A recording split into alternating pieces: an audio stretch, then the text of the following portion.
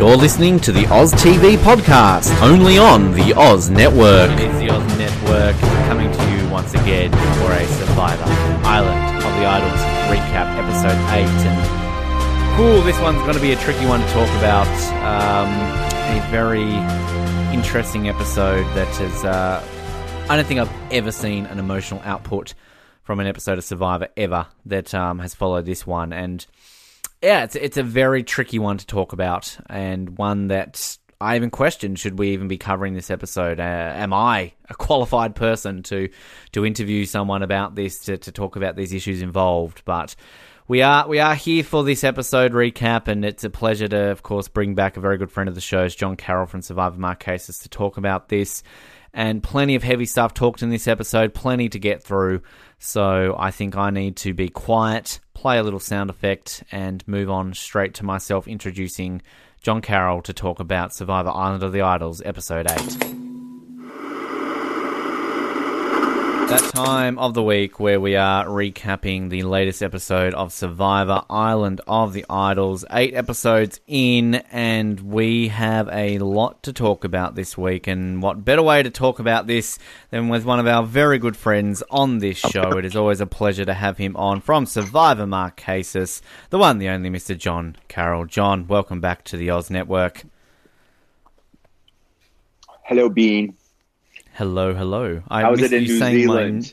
It's fine now. I just missed you saying my name like that. I think it always sounds fantastic. So you can call me Bean as much as you like. Bean. What's up, Bean? Bean. Life is good. Life is fine. How's Nebraska? How the Huskers doing? How's the goats? How's everything happening in Johnland? Well, 2019 has been a pretty crappy year in Johnland, but I am alive and got 10 fingers and 10 toes and just keeping my head above water. But yeah, it's been a rough year. We lost all 3 of our dogs. We went through a flood. Our goats were off of the farm for 2 months on 2 different farms. Lost my sister in September. And work has been, it's been tough growing a law firm and having some growing pains. So yeah, it's been a rough year, but I am looking forward to a really good, happy, strong 2020. Well, that's what I was going to say. Moving forward, pushing forward, and you and I are always in touch, and obviously, pass on a lot of my condolences and that, obviously, with everything, and always thinking of you, John. And I'd love to say right now that we're here to perk you up and make you even happier. Kind of sad that we've got this episode to talk about now, but I will say, God. 2020, John, is going to be fantastic because you're coming to my wedding and you're going to be my MC, so that's going to be the good thing next year. Yeah. Look forward to that. That's right. That's right. That's exactly right. You got it. Silver lining on those clouds. Yeah, well, it is. Well, and then, normally we have lots of fun talking about the episodes, and I don't know, I think it was you asked me to do it the second episode, and I said, can I just wait till the merge? Because I wanted to kind of get a feeling for the players. I had no idea. I was like, oh man, why did I wait till the merge? Yeah. I think I have to choose my words really carefully. Well, I think we're saying off air too that how it worked out. One of the last ones we had you on back in Game Changers, that was the infamous Zeke Varner episode. So yeah, somehow the universe likes us doing these topical episodes somehow. So yeah, gosh. Yeah. But in all seriousness, I think we should just get straight into it. Look, so much has been said. It's been a couple of days to digest everything that's happened. A lot has been said.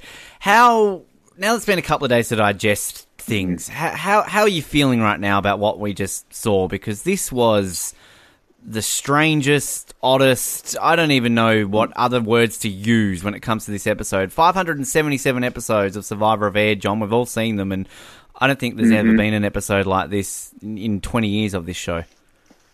No, nothing I think that was so just monumental, because it was so complicated and so many different people were involved because of their participation, and really it was a microcosm of some of these really big issues that that we're dealing with right now, and whether it's the Me Too movement or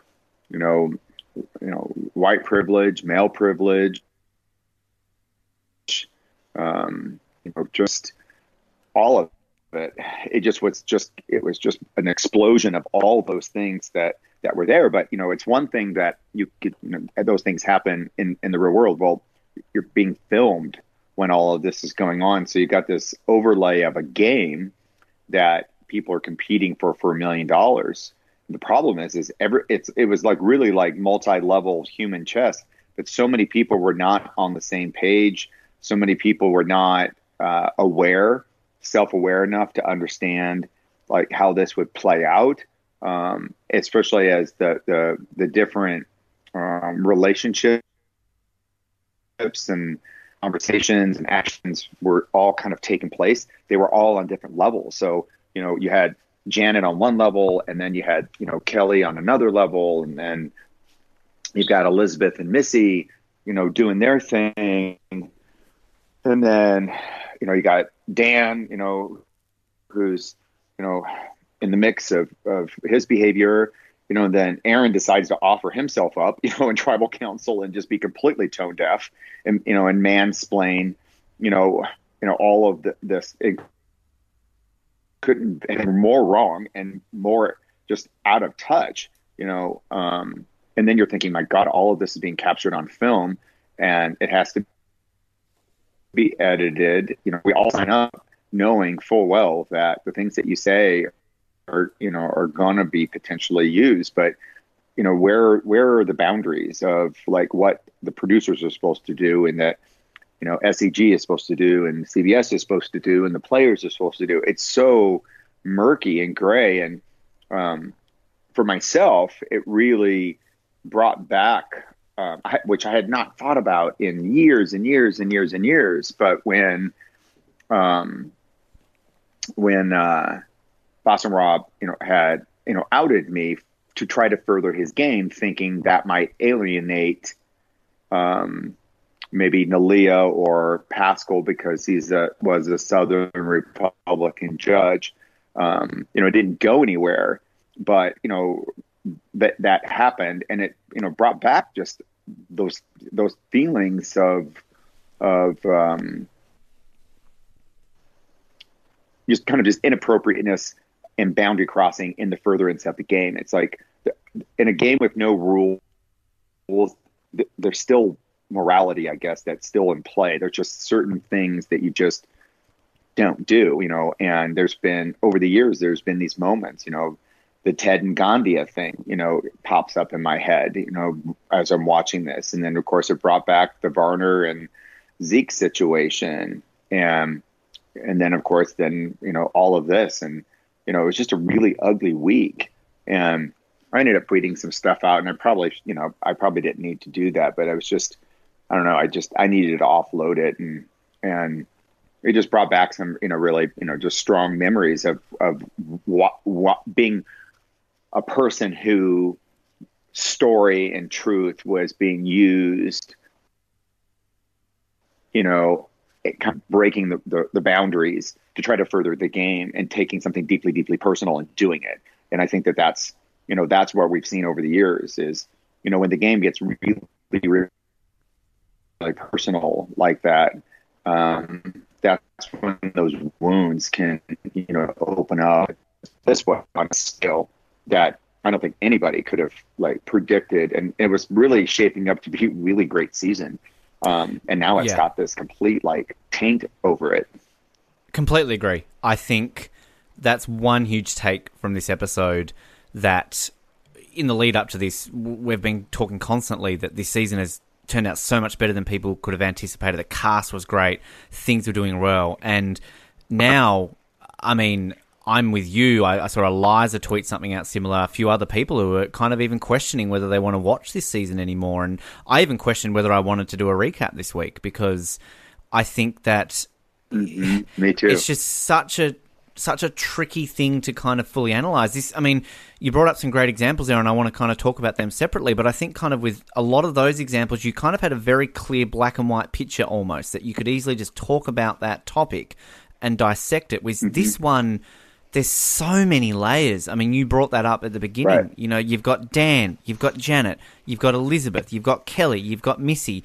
There's so many different angles to this story, which just create this convoluted mess of where you even begin, because it really does now give you a crossroads of moving forward. Because even if it's just a case of let's just get straight back into the game, there's never going to be ignoring this episode from this season ever. You think of any season of Survivor where there's one infamous moment that is the highlight of that season for good or bad.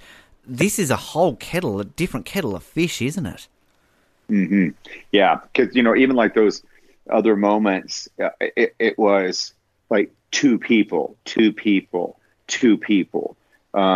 And this was nearly half the cast was involved, and it probably is even more than that, but just we haven't seen the editing, so we haven't seen the footage of how much actually took place during tribal council. What did Tommy contribute to the conversation? What did Dean contribute to the conversation? Karishma did some talking, but what else was being said in that group? And you could see Dan bristling about, well, you're just not going to let it go. You're just not going to let it go. And we're like, well, no, we're not going to. I mean, I had the same reaction, that Jeff did. It's like, no, we're never letting this go. I mean, yeah, we're going to have this. We're going to have this conversation. And there's just an ick factor. I have seen, even as a gay man when I was younger, because especially in the gay community, there's a lot of objectification that is done. And again, just like we saw with this week's episode, there are no bright lines. The morality of it all, the ethics of it all can be shifting ground depending on how it's being looked at, how it's being utilized. So what we saw was where Kelly, was clearly uncomfortable from the very beginning, whether she was, hypersensitive or this was just a flat out creeper, it doesn't matter one way or another. She didn't like it. And there was something obviously besides just the touching of what she was sensing that was going along with it that just was really creepy and inappropriate, and the thing is, if anybody has ever, been in that situation, whether you're a woman or even a man, how it feels, and it feels icky. It feels gross. If, they say, I felt like I had to take a shower. They say that for a reason, because it just feels dirty. And so you just know it. And what was really astounding was watching, even with it being edited, how unaware Dan was in terms of how he was crossing those boundaries. And then for him to argue, well, I've been a talent, manager and agent or whatever, and I haven't had any complaints, this, that, and the other. Well, okay, maybe that's true, maybe it's not. But the reality is that just because you've, been around young people, I bet you if you talk to some of them, you're going to find out that, many of them think you're just creepy AF. And you could just see it. It was just the little touches. And, I thought, okay, let me think back when I was playing the game. And, and I was going back to that time, like putting myself in that, because you're with strangers, you're sleeping together on the ground, you don't know these people. And it brought back two distinct memories that I had. One, and I actually talked to Nalia about this week, and but I remembered specifically, and it must have been, she just intuitively must have known I was gay, because there was a point in time where she came to me, she said, would you mind sleeping with me? And it was done, she said it, obviously, she felt safe. And what she was worried about was that because she was young and Gabe was young, that they would potentially try to create, a showmance. It was obviously, I don't even think that was the word back then to describe it. But she was very aware that, she was a young woman and Gabe was a young man, and that she just didn't want to be put in that light. It was important for her not to give that, appearance. And so I remember that specifically, that specific conversation. And then another time when we had so many people that lasted for so long that we would rotate people. And so you get to be in the middle of everybody and stay warm. And then, the next night you'd rotate out to the outside. And we didn't do it all the time, but that was kind of the decorum is, every few days you'd be in the middle and then, and then you'd work your way back out to the outside. I remember the time where Gabe and I were in that sardine kind of drill, and he was the inside spoon and I was the outside spoon in that little conga line of sleeping.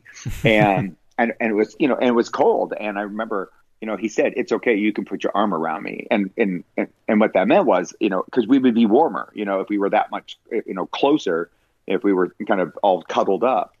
But I remember even then being very cognizant of boundaries, even though, he's the inside spoon, very helpful, and just being polite, and having kind of an etiquette. So when you saw the footage of Dan's hand, wandering, on the thigh, it really grossed me out and creeped me out, because that kind of behavior forces the person that it's happening to make a decision. Do you confront the person? Do you just kind of be, I call it Pepe Le Pew and the cat. I've said it for years, even as a young man, there were plenty of times I was that cat and squeezing myself out of situations because older gay men, or just any, person that was kind of being forward, and I wasn't comfortable with that, of having to kind of extract myself out of situations that would pop up, and it's not the exclusive domain of women. I mean, by far, the majority of these kinds of issues happen to women across the board, but it does happen to men as well. And so that Pepe and Le Pew and the cat, it's like you're always kind of playing dumb and just kind of batting them away, like, oh, and you do all that kind of stuff. And, meanwhile, you're taking the hand off your ass and, off your leg and, all of that kind of stuff, but you're trying to, and some people just don't get the signals, or don't want to get the signals. And then it creates a situation of, and when you're in an artificial environment like Survivor and you're there and for many people, they've applied multiple times and they've waited years and years to get on the show. And all of a sudden you're confronted with this creeper, who is allegedly, doing the things he's doing. Can you imagine how difficult that trying to navigate that would be? How do you do this? And meanwhile, you've got producers with cameras running around with their clipboards and their booms and everything else, and you're thinking, you can't see this? Like, come on, don't make me have to destroy my game or alter my game. Somebody pull this guy off to the side and tell him knock it off, and if he doesn't knock it off, remove him. And so that's where I think that line, that got really gray was how much did the producers know? Because they've got the footage, they're looking at it. I mean, they can see it. And so it created a situation where, Kelly, did do what she could do, at least with what we saw, and the fourth wall was broken, but it was still allowed to be manipulated as gameplay, and that's where everybody was on these different levels. But the editing, didn't do them any favors because we didn't get to maybe see as much as that which actually was there. They still gave us a lot. I mean, they showed his wandering hands and his touching and his invading personal space and people reacting to it. But then it just became like this cesspool of just crap. Which it is that very unique aspect of what we saw, like as you said, the fourth wall breaking. I mean, the very first time we've ever heard a producer actually full on ask a question and kind of have that conversation, and then kind of going out of their way to intersect footage of where you see Dan's touching and things like that, because it's, and this is kind of going into a point which I just want to say that this I'm not defending Dan. I'm just simply saying Dan didn't get a voice in that section until the end, but we at least saw it, so it's not just simply a case of this is one person saying it and we don't know whether it's true or not. We saw that it was true, what Kelly was saying. And exactly as you said, whether Dan is intentional in his actions of it being inappropriate or not, or he's just a touchy-feely guy, it doesn't matter. If a person is uncomfortable with that touching, you stop. There's no ifs and buts about that. It's that simple. So I think it was important that we saw that, and then ultimately Dan got that voice at the end, and also when Janet approached Dan. So kind of to have those levels there, I think was important to showcase everything. But then obviously Dan's conversation, we can maybe talk about that after. But what I found very unique about how this was all done, and you obviously brought it up, we can probably talk about your situation a little bit separately, but the two that really stood out to me, you mentioned the Ted and Gandia infamous moment from Thailand, and then you ultimately have also All Stars with Richard Hatch and Sue Hawk, two moments which... Yes. I mean, I would say that the Sue, not to take away from what we saw in this episode, but I mean, you had a naked man rub his genitalia on a woman, which, I think is a lot more serious than what happened this episode. Different times. We've obviously developed a lot more as a community to where we are today to what we were back then. But, I mean, you remember watching Survivor back then. I would almost go out on a limb and say Gandia was just run through the coals after that situation. No one really, I felt, sympathised much with Gandia after that. And even the Sue situation, people questioned Sue, didn't they? It wasn't a case of, Richard was wrong, this is disgusting. You know what I mean? So it's kind of... It's interesting to me that Survivor have gone so far with this episode to portray it this way. And again, you probably put that down to the times we live in now versus 2004 and 2002. But still, where was this 17 and 15 years ago?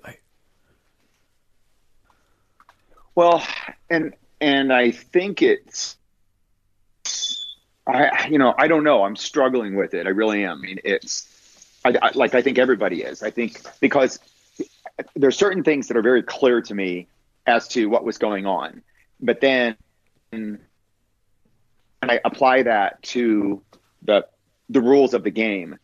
That's where I have a hard time, because I can look at all of these things in isolation and apply them to the real world, but this wasn't the quote unquote real world, because they were in this artificial environment. And so, in that environment, there are no rules, except for whatever the tribe wants to make. And then we get to witness their choices. And then what happens is then we apply it to the world we live in.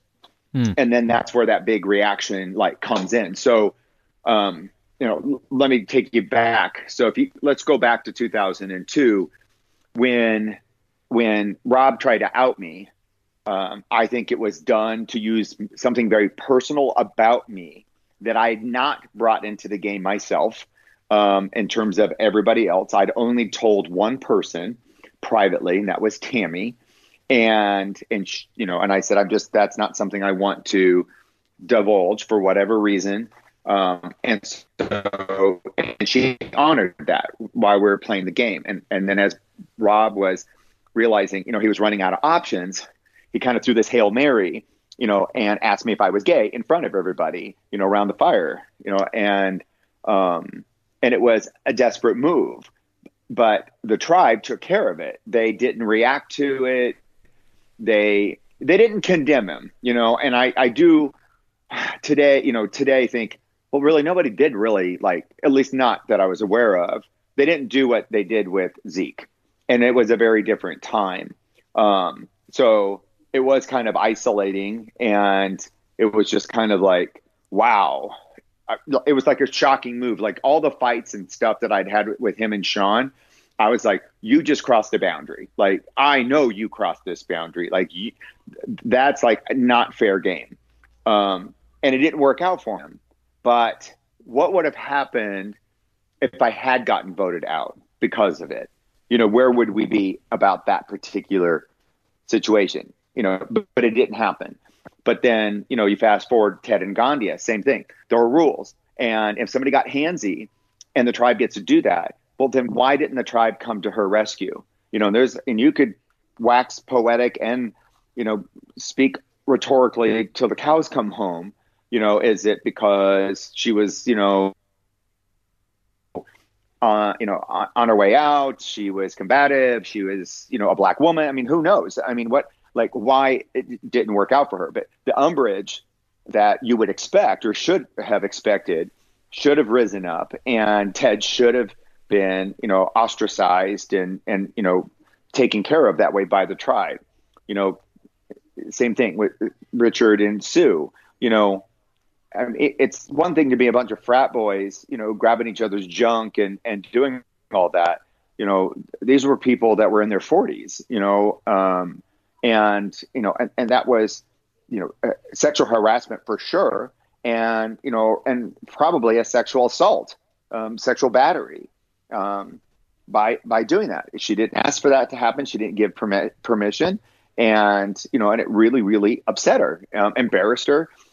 But, again, that umbrage, where was it? But then we get to Varner and Zeke, and then it's very clear, that was an absolute boundary crossing, a deal breaker. You're done. You're out of here. A no vote.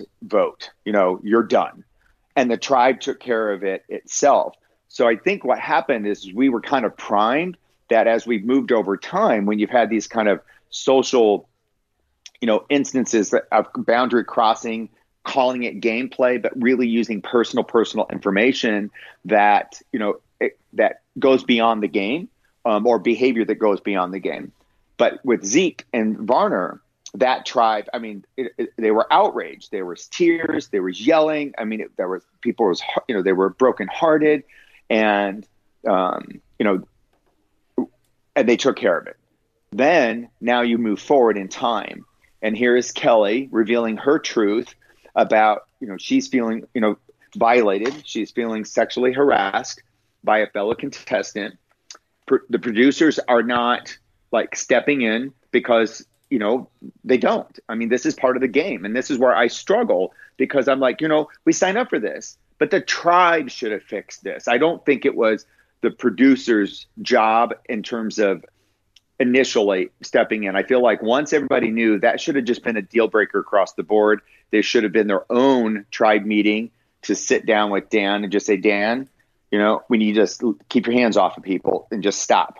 You may not mean anything by it, but it's making people uncomfortable, and you need to stop now. And if you don't, it may cause you to get voted out, or we're going to have to go to the production, whatever it was. That never happened as far as we know. So it was permissive. And then what happened is once it finally was brought up, then this is where human nature came in, and some of them decided to use that information for gameplay. And that was so anathema to where we were with Zeke and Varner that it just was outrageous. And but they were blinded by the game. Missy's young. Elizabeth is not that young. Elizabeth should have known better, but she made a decision, a calculated decision, that she was going to use that information, embellish what was going on to, kind of elevate her game, at least by the editing. And that Missy, even though it was happening, she wasn't reacting to it the same way. At least that, again, with the editing, what they were showing us, that it just wasn't real. It was more that's just Dan being Dan, and I'm fine with it. Where Kelly, it was getting under her skin, and it was upsetting her, and she has a right to feel that way, just like Missy did. But then Missy decided to use it for gameplay, and then ends up getting Janet involved. And then for Janet, who is an older woman who is been around the block, I am sure, with the industry that she was in, the stuff that she was seeing. And so for her, it was a bright line. This is crossing a line, and I am within the confines of the game. So I'm going to change my game up to do what's right, because it's the right thing to do, even though I'm playing a game. The problem is the people around her weren't doing the same, and then Aaron decides to offer himself up as just completely tone deaf, borderline,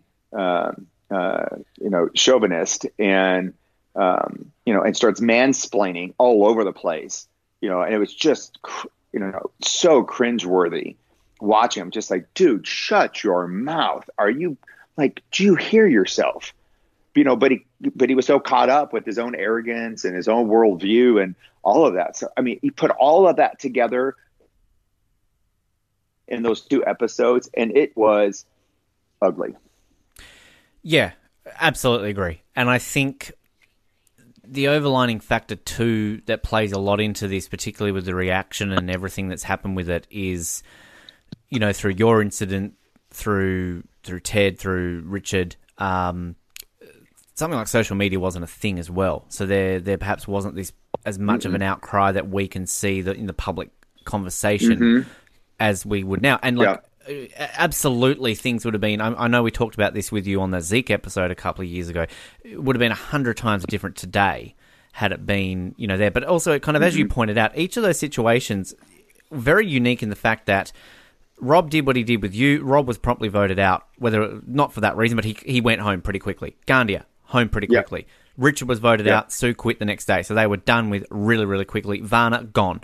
The opposite. This is the complete opposite because obviously, if Dan had gone home, had Missy and that not done what they did, and Dan just went home, we'd be talking about the inappropriate touching. Yeah. We would be talking about that, but it would be all done, boom, cool, all right, he deserves to go home, what a creep, bye, Dan. Right. But obviously, we don't have that, which is adding the extra layers to it. Now, the thing that's lost in this, and we'll obviously talk about this after we've gone through this, because there's gameplay to talk about here. Kelly got voted out with 2 freaking idols in her pocket. Now, I don't think this has happened since James. Somebody can correct me there. This is a big bloody thing that somebody gets voted out with 2 idols in their pocket. But no one's talking about that because of everything else that happened. But you can't separate what happened from the fact that she did, because I think, and again, I've not read anything as far as what she has said, but my interpretation was that once it came out of what Dan was doing and that it was happening to other people, she herself made a calculation that because she was vulnerable and open about what was going on, and that people had kind of rallied around her and also had shared that they were experiencing something similar, I think she made a calculation that everybody was just going to do the right thing, get rid of the guy, get rid of that presence. And then let's go back and let's put the game on pause, get rid of him. And then let's go back and play the game. So she made a calculated decision to not use to use that, but that her conversations would keep her safe. And, little did she know that, Elizabeth truly, with, I think the way it was shown, really did think that Janet was using this as gameplay and was just really out of touch, to realize that, that no, Janet was stepping out of the role of being a tribe member, an alliance member, and was being a human being first, and, a woman that wanted to protect these other women, mainly because that's who she is. And we're also in the throes of this huge cultural shift as it applies to the relationship between men and women and the objectification of women. And, but on the other side of that are when those moments do happen, that women will make a choice. Sometimes they don't have a choice, but it looks like it's a choice to go ahead and deal with it and continue on because their livelihood, their careers, their education, whatever is in the mix. And then there's also people who, will, manipulate that and see it as an opportunity. Which I was going to add to that, to kind of add to the multifaceted layers of this, John, is that obviously, though, this is different because we do have clear-cut evidence in front of our eyes of what Dan did. But I also think it opens that door on the layers of this that, as you said, we've got this huge cultural shift now.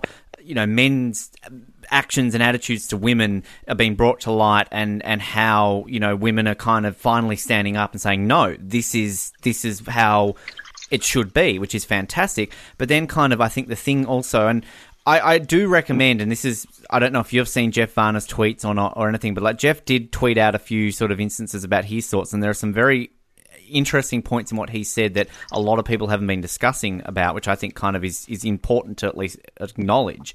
You know, I think kind of through what Elizabeth and Missy did too, is that it also, I think, highlights in these situations as well that, you know, through words and actions, when you jump through these things too, that there can be victims who maybe didn't, you know, it's not what people are saying. Like, they can be falsely accused. I'm not saying Dan was falsely accused because he wasn't. No. But I think you know where I'm trying to say with this, John. Like, it kind of it opened up different levels of that, doesn't it?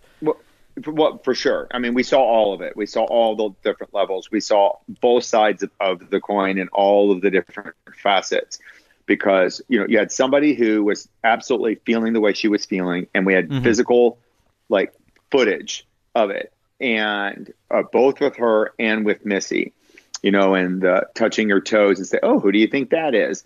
You know, and so that is a defense mechanism of, and the other alternative is kick him in the face. You know what I mean? So that's one alternative. So you see these kind of, you see Kelly on the one side who breaks down because she just is tired of the creepiness of it. She just wants to play her game, but she's like fending off this guy, the Pepe Pew Le Pew and the cat kind of situation.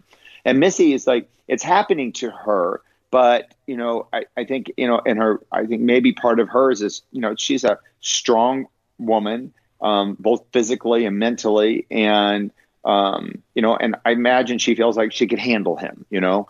And then you got Elizabeth, who, from what it looked like, was embellishing what was going on to bring herself into the mix, but was actually using it to manipulate as, you know, as gameplay. But it was all done in isolation in the heat of the moment. And there wasn't any of that. Take a step back and say, you know, is this what you want to show? Like, is this what you, because we're all aware of that. I mean, like when I was on, you know, all these years ago, I mean, I knew part of my job was to be entertaining. You know, I knew that, you know, that our season was an important season, you know, in the kind of overall Survivor, you know, experience. We were supposed to go to Jordan. We didn't. Africa was landlocked and they were full of parasites and they had all the problems, you know, and so it was. And then all of a sudden it's like, okay, you're heading into that second year. Where is this going to go? We were all aware of that in one way, you know, shape or form. And so we wanted to, you know, bring the drama and bring the humor and do all those things. But even when we were doing that, for the most part, there were still boundaries. But, you know, I went back and, you know, started thinking about like just in our season and how Rob spoke about people. You know, he could never get away with that today, ever. Absolutely not. Like, not at call all. me a big time queer, you know, and that, you know, I'm all rough and tough except for I cook. You know, he does want to sleep next to me, at least not for the first night, you know, and that Tammy's a man, you know, and just all the blatant sexism and all of that, you know, and it's always stuck in my craw without a doubt that, you know, it's like that's what he projected. And yet, you know, we see him in All Stars and then we see him, you know, it'll be 6 times when season 40 is done, you know, and, you know, and he has evolved, you know, to a certain degree, you know, you can see that. But it's, you know, it's tough when you know that is the legacy of our season. Like digitally, it is still there. And I've even thought about like just this week, like writing CBS and just saying, you know, would you remove that, you know, from that episode, you know, calling me a big time queer and, you know, calling Tammy a man. I mean, it's just, that's not healthy. It's not good. It didn't feel good hearing it, watching it with my family back when it first came out. It was bullying, even though it wasn't done to my face, you know, once it aired, it was bullying, you know, and, people are going to talk to the camera and try to give some good one-liners and all of that. But that was just really ugly, you know, and then it was like, well, I mean, they built a shrine for him, for God's sake. You know, I mean, you know, I mean, by the time we're done, you know, think about where he started with the very first episode and things he said and the way he behaved, you know, and then 17 years later, they're building him a shrine. And to me, I'm like, that's, that says a lot about like what happened that week, ratings and viewers and, all of those things, because drama will bring it, but there's just certain levels of drama you just don't do. But this week is about them. This is not about what happened, in 2002. But the reason I think focused on it for myself is very quickly I looked and I saw these moments over the last 20 years where those kinds of either outing people or inappropriateness that's been there, and it's always kind of taken its care of itself in the game, but it still aired. It was still, condoned, if you will, just simply because it was done kind of documentary style. So it's like, hey, if you said it, it's going to air.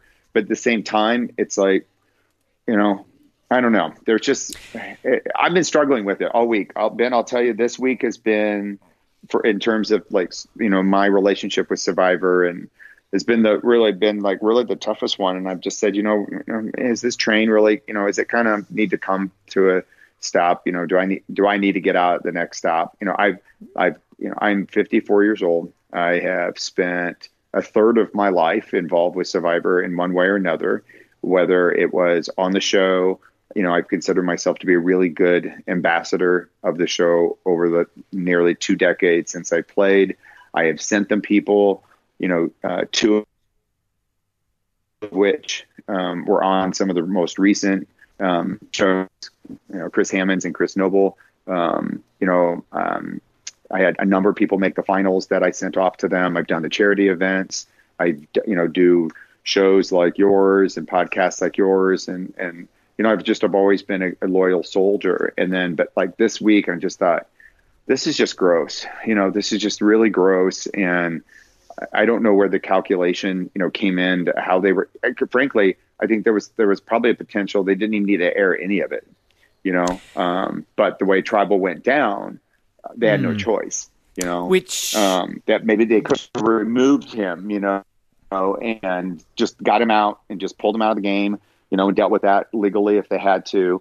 But if there was any clue at all that, he was being inappropriate, if a direct warning, stop touching the women, as a direct warning, wasn't heeded, they could have pulled him, Which, yeah, look, I'll first of all say that I think it's very important. I read your tweets, and I think it's very important for yourself to have that comment, to bring that into the conversation, because I really do think that a lot of, and like going into what you're saying about, thinking about like, is this the end? Like, I don't know if I want to watch this anymore. And again, as I said, like, I had that thoughts. I know Eliza had that thoughts. I've seen other people having that thoughts, because I think a lot of people's issues also around what we've seen this week is also how CBS has been handling it, because it has to be brought into that conversation, situations like yours, John, and, Ted's, Sue's. These incidences, again, that I said were far worse, really, on the grand scheme of things. And I'm, again, not taking away from what's happened this week. Yeah. But it's the handling of it. Now, look, again, times change, things are different. Something that we're watching on TV this week might be incredibly offensive and wrong in 10 years' time. We can't predict that. But it's also a case of, I agree with you. I think there's no way of avoiding showing this. Do we need it to the extent that we got? I don't know. I mean, again, how do you avoid that? That tribal council, you can't avoid that. You can't avoid Janet's reaction with Elizabeth and Missy, things like that. We've talked in the last few weeks about certain things that are shown that really don't need to be seen, because on the grand... The thing that I have with this is when you see something like this that's part of the game, it's unavoidable. You have to show it. Whereas if you're bringing in an issue that maybe has nothing to do with the game and you're just being a bit woke because of that's how times are, it has nothing to do with the game, that's when I'm like, okay, why are we seeing that? This week, no avoiding it. But it's just interesting because, I mean, you even brought up then, like, should they have pulled in from the game? I think that was the biggest question I got sent to ask you about from about 3 different people. And I look... I have an opinion on that. It's not about me, though. I'd like to hear your opinion. Should Dan have been pulled from the game after this situation? So here's, I guess, 2020 hindsight can be a dangerous thing. And as a reminder, none of us were there. But here's the way that I would see any of this is that if early in the game, the touching had been reported, or just even in the confessionals with the producers, that he was handsy and it was making people uncomfortable, I feel that he should have been pulled off to the side and given a direct, clear warning, not a group meeting and talking in vagaries, and kind of broad stroke, but a number of women have reported that they feel uncomfortable with you touching them. We're giving you an official warning. You need to stop. If you do it again and they report it to us, we will pull you from the game. Period. End of story. And then go back to those women and say, here's what we did. We sat him down. We did not tell him who it was, but we said, if he does it again, we're going to pull him from the game, and then leave it there. And I think if they had done that and then he proceeded to have done it again, then they could have pulled him from the game. Touching isn't just beating somebody up, touching, is, there's inappropriateness on one level. Then there is a full on sexual battery of where you're physically actually touching them and it's not wanted, and what he was doing based on what we could see was really just pushing the boundaries, and it's like, we were talking just different people. I mean, the next morning at work, it was just bad. I mean, it triggered a lot of stuff across the board. And I've known women who have been sexually assaulted. I was sexually assaulted when I was 19. I mean, it brought a lot of stuff up, and then, my perpetrator I ran into many, many years later, and made some like vague reference to it, like as if it was like consensual and just, so it brought a lot of stuff up. And I think even though there wasn't an overt like grope, there was just a lot of fondling, it was what we could see, just inappropriate touching that just had this creep factor all over it. And I think what's happened is it's really triggered a lot of people who have had to endure that, and then to watch it happen on television, and then to see the people around Kelly not rise up in just outrage and vote his ass out is what I think really triggered everybody of like, wow, like, is that like where we're at, morally and ethically, that, this guy is doing that. Multiple people are saying that, but you decide that, you're going to use him as a goat. And I think that's ultimately what made this so disgusting. And that's probably the universal word that I've heard the most, both that I've seen on social media, but in just talking with people that I know who have watched the episode, is just disgust. They're just disgusted with everybody, and they're just brokenhearted. And I think they feel betrayed. I think they really just feel betrayed that the show's been around for this long and they managed to fuck this up this bad. I think you summed that up perfectly. I couldn't agree with anything that you said more. I will say, though, one thing that is important to point out is that through all of this, and the one thing that's getting universal praise from this episode is Janet, with her handling of the situation and her as a human being.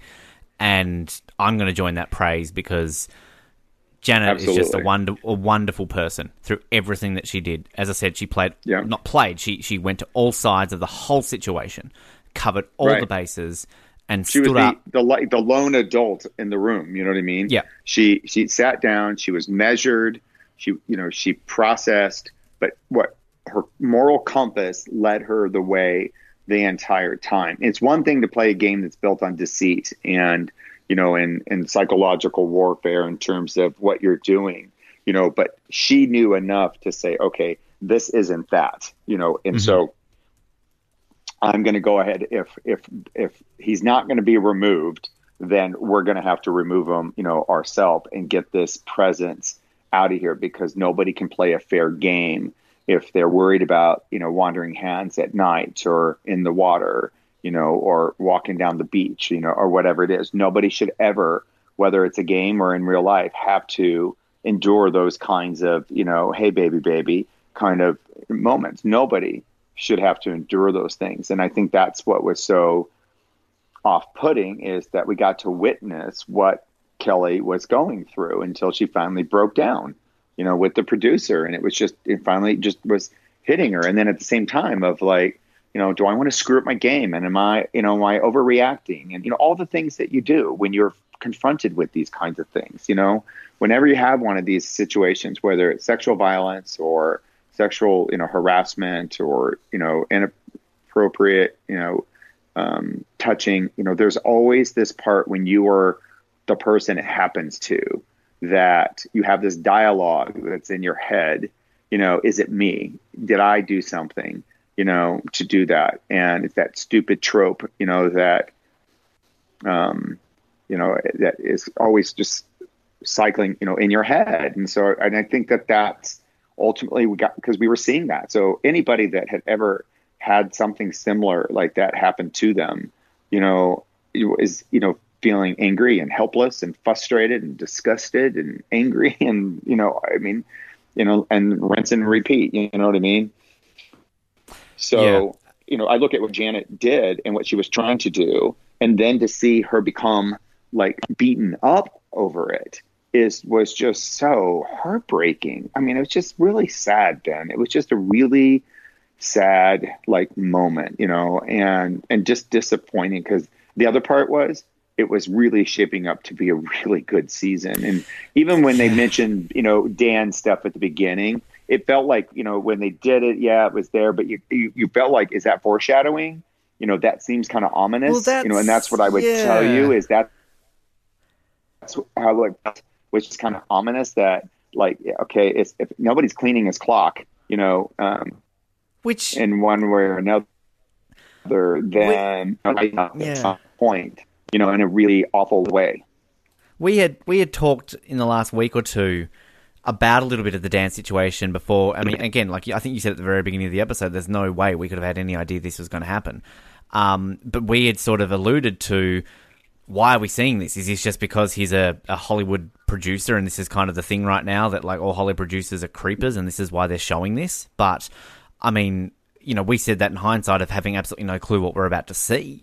It was kind of, it was one of these questions that we were asking, because I mean, we talked a little bit about this with Jamal and Jack a couple of weeks ago. It's kind of like, well, what was the point of that both of them got voted out? Well, there's no point of that except for bringing up an issue. Whereas I think now, like, it's kind of clear, as you said, a bit of foreshadowing, laying the seeds, because we did have that in the very first episode, didn't we? With kind of, Dan getting a little bit, touchy-feely, whereas Kelly straight away is like, I'm not a person who likes to be touched. I don't even like to be hugged. So kind of, I mean, this is the thing that, again, I don't, with all the praise, all the negatives here, like the praise though with Survivor and CBS for the most part is that they're very attuned at this now, 39 seasons in. They know how to lay these things, and we should be knowing this as, viewers for 20 years. At 99.9% of what they show is being shown for a reason, and clearly that was being shown for a reason. Yeah. And then bringing in that whole mansplaining piece of Aaron's, which was just so unnecessary and made it even more outrageous, and it was just like this piling on, and it was just like, wow. But then again, we're the viewers, we're seeing all of it like edited together in a nice little package for us, where all this other stuff, had been playing out over, 20 something days. And, so in many ways, what it did is, when it was confronted, is that, when someone says, hey, I was sexually assaulted or I was sexually harassed, is your first instinct to go, well, prove it, or, oh, I don't think so, or that's not true. Or is your first instinct to say, I believe you, and tell me what's going on and how can I help? And that's where Aaron's huge misstep was somehow, because he didn't know, in his own male arrogance, that if he didn't know, it could not be true. Because something like that he would know about. And I'm like, buddy, you've got a lot to learn, young man. Because, he's very Jim, like, I'm a personal trainer, bro. That's like my viewpoint of Aaron. Now, he did some videos, which I have not watched because, I'm just kind of exhausted, by it all. But it's really hard, when it's all, said and done, but yeah, there's just this episode kind of just triggered me, a lot. And I will, I'm just going to I've always been very honest, and just spoke my mind, when, you and I have spoken. Yeah, it's look, before I think we need to get into some gameplay stuff, and I'll just wrap this piece up and then we can talk about the gameplay. But it's it's all these years, of watching the game and then just and seeing all this play out, and there is just that part of me that is like, man, I've really hung in there for a long time, and one, to watch the show because I'm just a fan, but I wouldn't be honest, if I didn't say that, that like trying to maintain the connection to it, staying on the radar, whether it's in social media or sending them potential contestants, was trying to keep my hat in the ring. But, after a while, you have to say, why do you keep wanting to be, a member of a club that clearly doesn't want you, So that, and then watching this happen this week, and I just thought, I have given just an enormous amount of my own resources, time, to this show. And, I'm kind of having my own kind of like epiphany, of wow, like, oof, it's 17 years, John. And this last week, I'm like, ugh, I don't know. I'm struggling. I'm like, literally, I can't tell you whether or not I'm going to watch next week or if I'll ever watch again. And I will tell you this, I would not be surprised if I don't. Well, I was going to ask you, and you might not be able to answer this one now then. Do you think this season can be saved?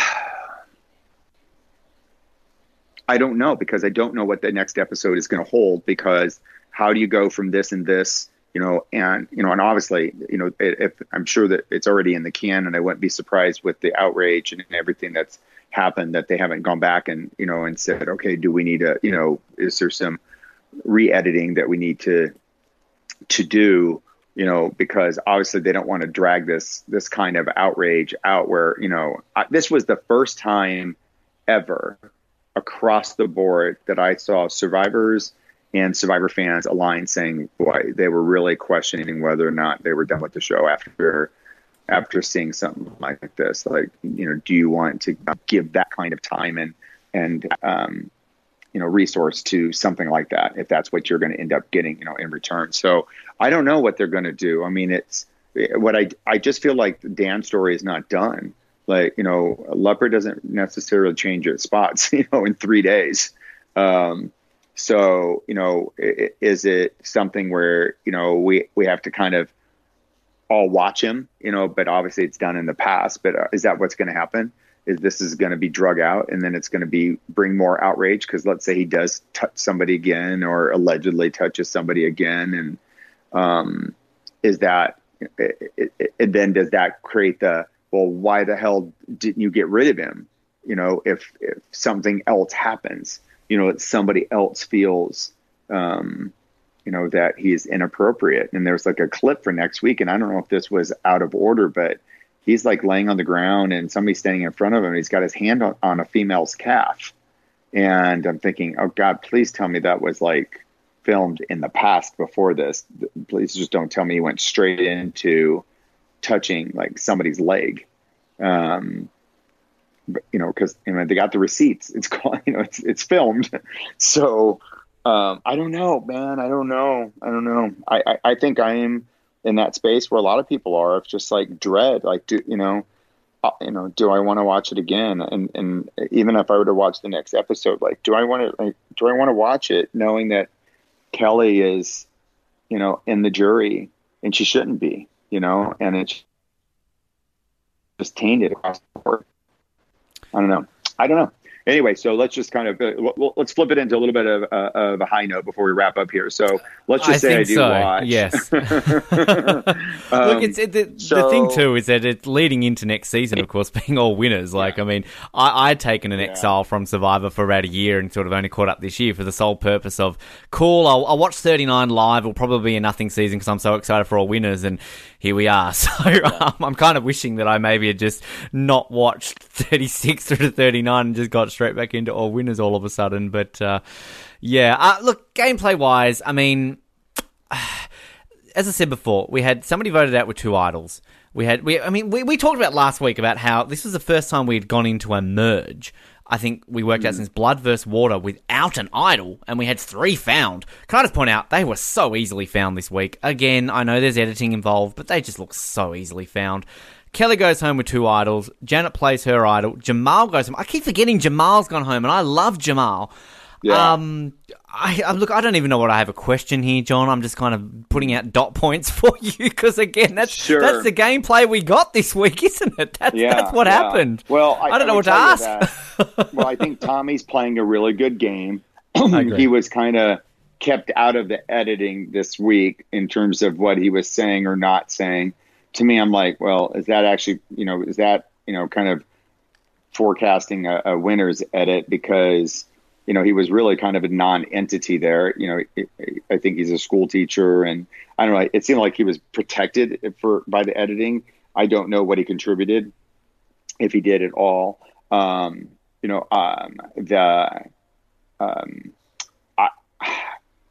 then with Janet, she back in the mix. But, are people going to be so threatened by what happened that, are basically the people that should be in the game get voted out, and the people that are just super icky because of everything that happened are going to be on our television sets for the next month, as we whittle things down, because Jamal's gone. He was definitely the moral center.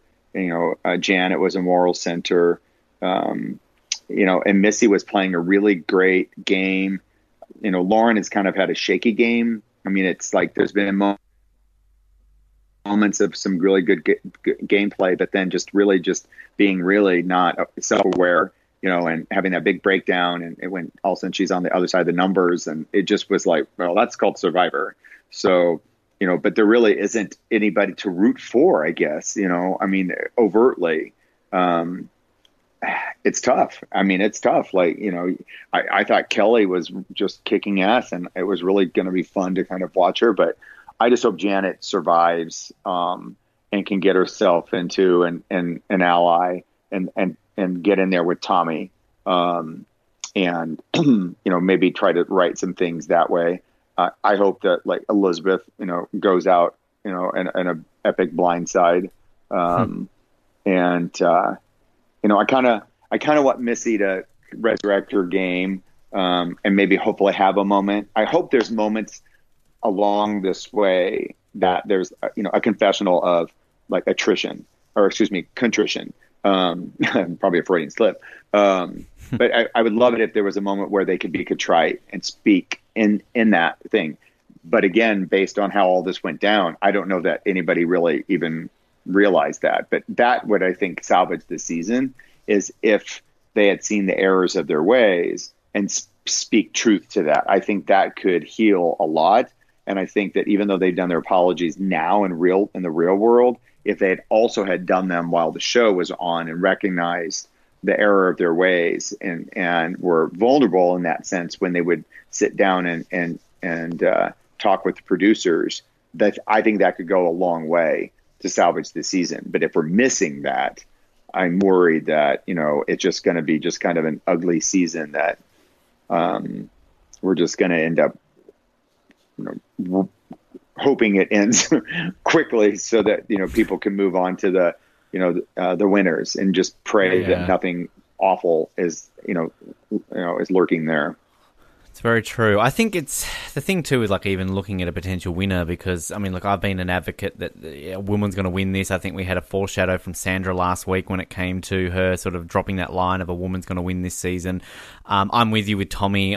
Tommy's been a long time winner's pick for me on the male side of things. But it's just so tricky now, because I've been on the Elizabeth train for a winner for so long. But I think she's completely lost that now. No one's voting for her at the end after this. So that she's gone. I think she's done. I think Karishma could sneak in there now, and she could rise up.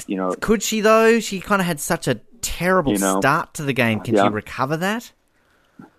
Yeah, but I mean, if she can, if she can organize some blind sides, and I think the way the editing was, she was invisible, but she's not a wallflower. So, I don't know. It's going to be very interesting. I think we have to like see what happens this next week, I'm just trying to decide if I want to watch, just see what happens. If I do watch it, it may not be on Wednesday. I may, I don't know. DVR it. Watch it a week later or something like that. What about Elaine, quickly? Because, Elaine was kind of with Tommy this week and a little bit invisible, but, Elaine's had a strong edit. She's got a lot of friends. She's also, done some good gameplay. I think Elaine is all of a sudden stuck into a bit of a smoky position here that she could win this game. Yeah, I don't... I think she's got to do more, to build her resume. But without a doubt, I think with her, Karishma, and Tommy are, absolutely in the position of being able to kind of rise up, because the other ones are just tainted. Many of them. And so, it's going to be very interesting to see how this dynamic works. But then on top of it, where does Dan fit into this whole thing? And at what point, again, alliance members and numbers and all of that, are going to play a factor. So, it'll be very interesting to see how it all goes. But I have a feeling, next week or, even the week after that, it probably will sort itself out pretty predictably. One thing, actually, I'll get into our rating before we wrap it up with some listener questions. The funniest thing, John, that I think not once have we mentioned this episode, that the tribes actually merged this episode. Did we just forget at the very beginning of this episode they merged? Yeah, I know. And that Jack is sitting on the jury in like a weird spot because, and does he know that Boston Rob and Sandra are lurking up in their little perch? Haven't even mentioned them, have we? Boston Rob and Sam. We've talked about Rob, but they're there. Jamal lost his vote.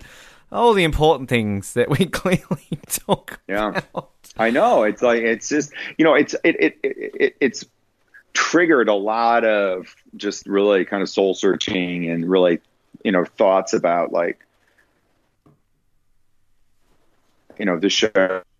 And I don't know. I just feel like after almost 20 years, they should have learned the kind of lessons that should have helped prevent what we saw. I could see where like this bungling could, would be like season 3, 4, or 5, but you would think that by the time you are a mature show with so many incarnations, and having bore witness to moments where, personal information was utilized in the name of gameplay in a inappropriate way, that they would have had a better handle on this. But we know, production, changes. People that were doing our show, are nearly none of them are around now. But I don't know. I just and I say, like, when they were editing and when they were doing all this, how many women were in the room?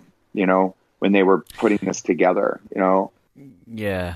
I think Cass on Rob Has a Podcast, I think, raised the question about should there be more female producers and editors involved in this, and that we would have a different picture here, wouldn't we? Yeah. Well, think about it. Like when they broke the fourth wall, it was a male voice, not a female voice. So even when like that piece was coming on and they knew that this part was coming into play, like, well, where was the female producer talking with Kelly? And not that a male couldn't do it, but I do think that it. And I haven't heard that interview with Cass, but I think that would be spot on, is to say, had a female producer gotten that information, would have been different. But it doesn't require that. I think that's what's important. But having that kind of diversity is absolutely important when half the cast is female. So is half production female? Probably not. Yeah, very interesting topics there.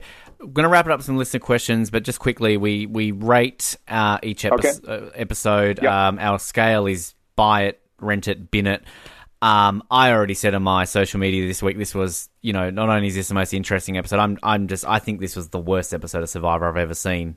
So I'm easily binning this episode. I think it's, a red for me. I don't know how you would, if you would change anything based on that. I mean, how would you, if you had to buy it, rent it, or trash it, what would you be doing with this?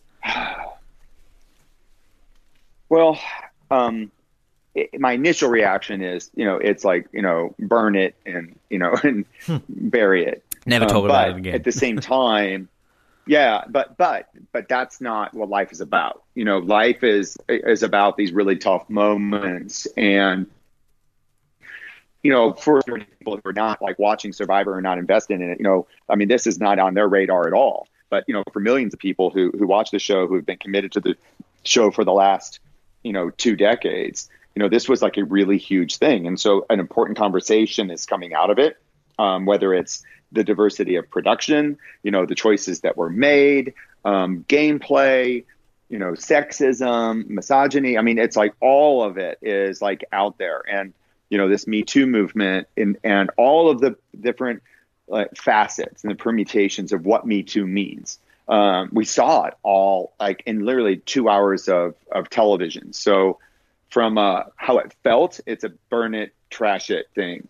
In terms of, I think, down the road, when we look backwards, it'll probably be something that was very, very momentous, and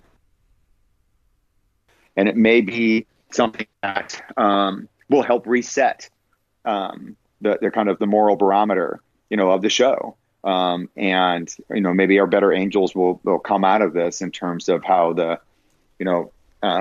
how people behave, in the show, and that if something like that were to pop up again, it would be dealt with, immediately, because many of these things we can't do anything about until we learn these really tough lessons. That's the part that sucks, is you got to learn the lessons. And this was a really really big one this week. I'm going to mark you down as a bin just for the fact that you said now you would, but in the future it might be different. So just to to clarify there for our, you could chuck it in the bin. Yes, the bin. Bean. The bean. The bean. Bean. Put it in the bin. Bean. Now, list of questions. Thanks everyone who sent this in. Now, look, a large portion of these are around a lot of what we've already talked about, so I'm going to skip over the ones around that. We're going to keep things a little bit light. We're going to try and change things up a little bit here at the end. Okay. We actually had a great comment on our Facebook page from an Australian Survivor contestant. Now, I'm pretty sure you watched Australian Survivor, John. Craigie Anson, who was on a couple of years ago. Yep. Now, Craig says, John, you are someone that has always deserved a second chance. Much love. P.S. Who would you let pee on you now? Ha ha ha ha ha. No one. Good answer. Thanks, Craig. Nope. Those things are done. Yeah, bucket list, check, done, boom. Yep, you've ticked it off. That's enough. Boom. That's enough for once. Mike Scow says, how do you think a John Carroll, Rob Mariano dynamic would play out on Island of the Idols? What about a John Sandra duo? Mm-hmm. Oh, yeah. I would give, like, my back molars to play with Sandra. She's awesome. I think she's just really, really cool. She keeps it real. But she does it in a way that, again, isn't like deeply personal. It's like she's not going to take any guff, and she will go toe to toe with you, but she doesn't go out of her way to be mean or to be hurtful. Mm-hmm. Agree. Well, on that topic of Sandra, Paula says, have you met Sandra? Yes, I have. Any fun stories meeting Sandra? No, she's just real, and she's awesome. And I slip into her DMs, all the time, and give her shit about one thing or another, or just say hi. And so yeah, she's a hoot. I mean, she just is. She is who you see in person is who you see on TV.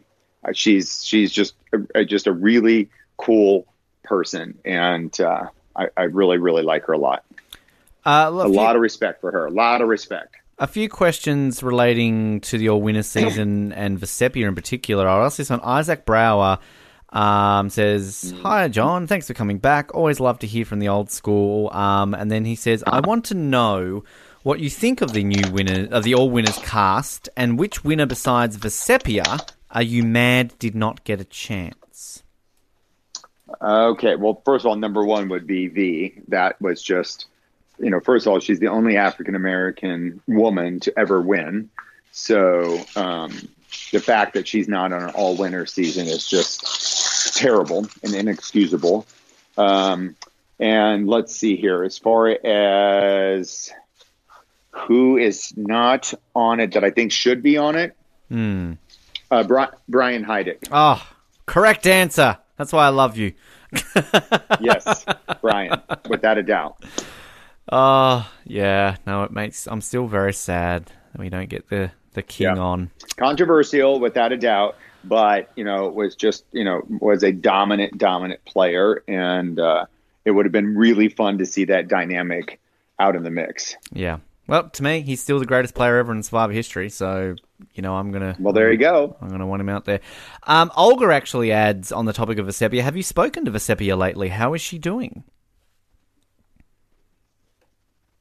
She's doing great, and her son is, getting older, and he's very much into theater and the arts, and she is just a huge supporter of him, and he's gotten quite, accomplished in what he's doing, and so no, she's doing great. I mean, I don't want to speak for her, but I venture to guess that there was a real deep disappointment that she did not make it onto the show, which is just really sad. It's sad. Yeah, no, I agree. I think we're not going to be unique next season in the fact that we're going to get a lot of these winners on the show that weren't on that season. She's definitely on the very much top of our hit list next year because it's been a while since we've had... I don't think we've had Vecepia on since we did those commentaries with you, John. So definitely we'd love to get Vecepia back on. So we're hoping that she will make a return next year. Oh, yeah. So will. I'll reach out to her. Look, thank you very much. I would very much appreciate that.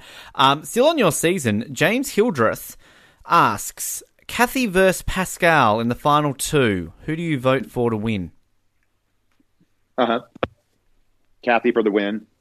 Kathy. Oh, Kathy. Yeah. Yeah. I mean, we all would. She would, if Kathy had made the finals, final two, she would have won. Yep. And that was part of what her anguish was, is that she didn't. Yep. I have very fond memories of interviewing Kathy. I loved Kathy, and she's one that's very surprising that hasn't come back for a third time, because even on All Stars she was very memorable. So, I think Kathy is definitely someone a lot of people would love to see come back again. Katie Silas, hello Katie, long-term listener, good to hear from you again, says, Ben and John... Hello, Katie. Hello, Katie. Can you talk about the fond memories you had at Thanksgiving a few years back? Give listeners something positive after this episode. I need a good laugh. Yes. Ben, you had this thing called chili for the first time ever. Yes. And I'll point out, Mallory makes chili. Mallory, as a Canadian, makes chili. It's nice. Oh, good. Well, you had it with us like first time ever, and you wore Husker gear. Yes. And you were a big hit because you were the only person there with an Australian accent.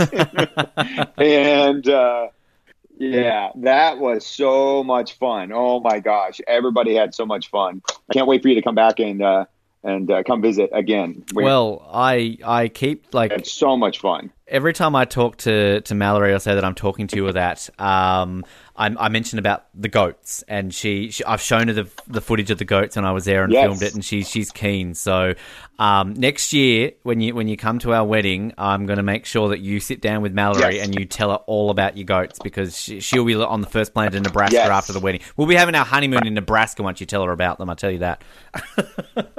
Yes, and just so you know, Bean, the only thing we have on our refrigerator, can you see? Oh, hang on. I should really look at the camera. Let me have a look. Oh, there it is. Oh, look at that. We're on your fridge. It's the only thing on the fridge. That's perfect. Except for this little cowboy thing. Yeah. That's awesome. That's so I don't screw up and forget the date. Well, the one thing one of my memories from being there at your house for Thanksgiving was I absolutely love your bath, and I think it was it Chad who set up all the candles and the effervescent salts and everything for me? That was fantastic. And also the sweet potato with marshmallow. I remember having no clue what the hell it was. Yes. I took one bite of it. I'm like, oh my God, what the hell is this? And I'm like, what? This is incredible. Well, and then the other thing is you also learn very quickly it is not keto friendly. No, yes, not something I'll be eating in a while. Yes, for sure. Brilliant. Thanks, Katie. Leah asked a question. Who are you most excited to meet or catch up with at the 20-year anniversary celebrations next year? I know, 20 years. Holy cow. Let's see here. For sure, Nalia. I hope Tammy. I hope people from our cast, goes and that they're there for sure. But and Bryce and Nalia. Those would be like the main ones. But for sure, people from our cast. Sean, would love to see him again. He's another one that should be coming back to play. Agree. Sarah. Lauderdale, definitely people from our season. I'm putting this out to you again, John, because I've given this task to Billy and I think also to Kathy Sleckman that when you do go to any 20-year anniversary, please film as many little video blogs with contestants and anything I want to see drunken antics. Send them to us so we can share with our listeners because we want to see these behind-the-scenes actions. And I'd love for you to get a drunken Jeff Probst tell us that the Oz Network rocks. I don't know.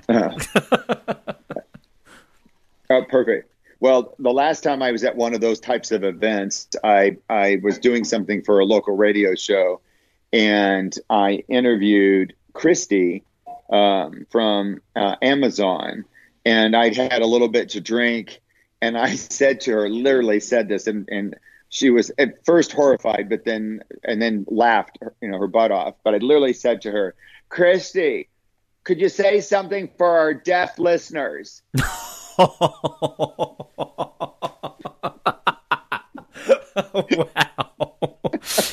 That, yeah. That's how drunk I was. Yeah. That literally said that. Wow. Out loud in front of people. Well, I give you the task to top yourself for that one then somehow for us for the 20th year anniversary. How do you think you'll go with that? Yes. Yes, for sure. Oh, brilliant. Thanks to everyone who sent in questions. As always, we appreciate it. And yes, we'll answer more next week, whatever we got on. John, it's a difficult one to talk about this week, mate, but really appreciate your candor and everything that you've discussed with us at length here. It's always great to have you on. And look, hopefully next time we get you on, it'll be something that's a little less serious, a little more fun, and, we can not have to be so dark all the time. How does that sound? There you go. I know. It was a tough episode. And like I said, a lot of soul searching, as a result of this. So I think, out of that is you just have to, speak your truth and put it out there and try to process it and, keep it in context. It's a game, but there's very, very important topics and realities that are, coming out of all of this. And hopefully the lessons that were learned aren't going to be the kinds of things that, derail people in their personal lives. Because, I do feel for everybody that's involved, because this has been a very, very rough week. And, something that was supposed to be so much fun and such a ride, has turned out to be an absolute nightmare. And hopefully it turns out, well for all of them. And a massive thanks to John. And very heavy episode. Lots to talk about, wide variety of issues, and whether or not, as we kind of brought up this season, can be saved after that, not too sure. And whether or not people stay tuned in, who knows? So, plenty to think about and ponder as hopefully we move into some brighter things next week. Hopefully this won't completely taint this season, even though realistically it probably already has, and possibly no coming back from this episode. But we'll soon see. We've still got about 4 or 5 weeks to go, and it'll all be done and dusted, getting into the all-winner season next season, which, let's be honest, probably the only thing going to keep me into watching this moving forward. So we'll see how that all plays out. In the meantime, like us on Facebook, follow us on Twitter, we're on Instagram as well, subscribe, iTunes, Spotify, Stitcher, Google Podcasts, wherever good podcasts are available to be downloaded, and also the bad ones, let's be honest, we're in that category. So, if you download us on one of them, clearly bad podcasts are on those services as well. Outside of our Survivor coverage, we do have the Star Wars films. They're still going on. We did episode 4 of New Hope this week, into Empire Strikes Back next week. Wow, oh wow, we're there. It's a big one. Listen to that next Thursday. Our third watch episodes are getting very close to being wrapped up there, of course, on a Wednesday. Our lost ones are in a bit of a hiatus mode at the moment. They'll be coming back at some point. Amazing Race Australia has been recapped by Colin, Rossi and Jared. Listen to that. Mallory and I went and saw Ford v Ferrari this week. Listen to that recap. So much stuff happening. You've got plenty of shows to keep you entertained. And if you're a Survivor fan, mainly an Australian Survivor fan, subtle little plug for our spin-off show, of course, Australian Survivor Archives. 3 episodes in, doing great guns. We interviewed Season 1 host Lincoln Howes during the week. It's a fantastic interview. If you haven't listened to it, listen to it. Long-term listeners of this show might remember about 6 years ago on Survivor Oz, we did interview him back then for Survivor Oz. This one's a much more in-depth and longer chat, and I'm sure you will enjoy it. So that's Australian Survivor Archives. Hit it up. I'm sure you'll enjoy it. Thanks once again for listening to the Oz Network. Thanks to John. Thanks to all the listeners for sending in their questions. And as always, my name is Ben. Thanks for tuning in, and we'll speak to you next time. Good night. Thank you for listening to the Oz Network. Don't forget to subscribe to get new episodes delivered to your speakers every week. For more information, hit us up at theoznetwork.net.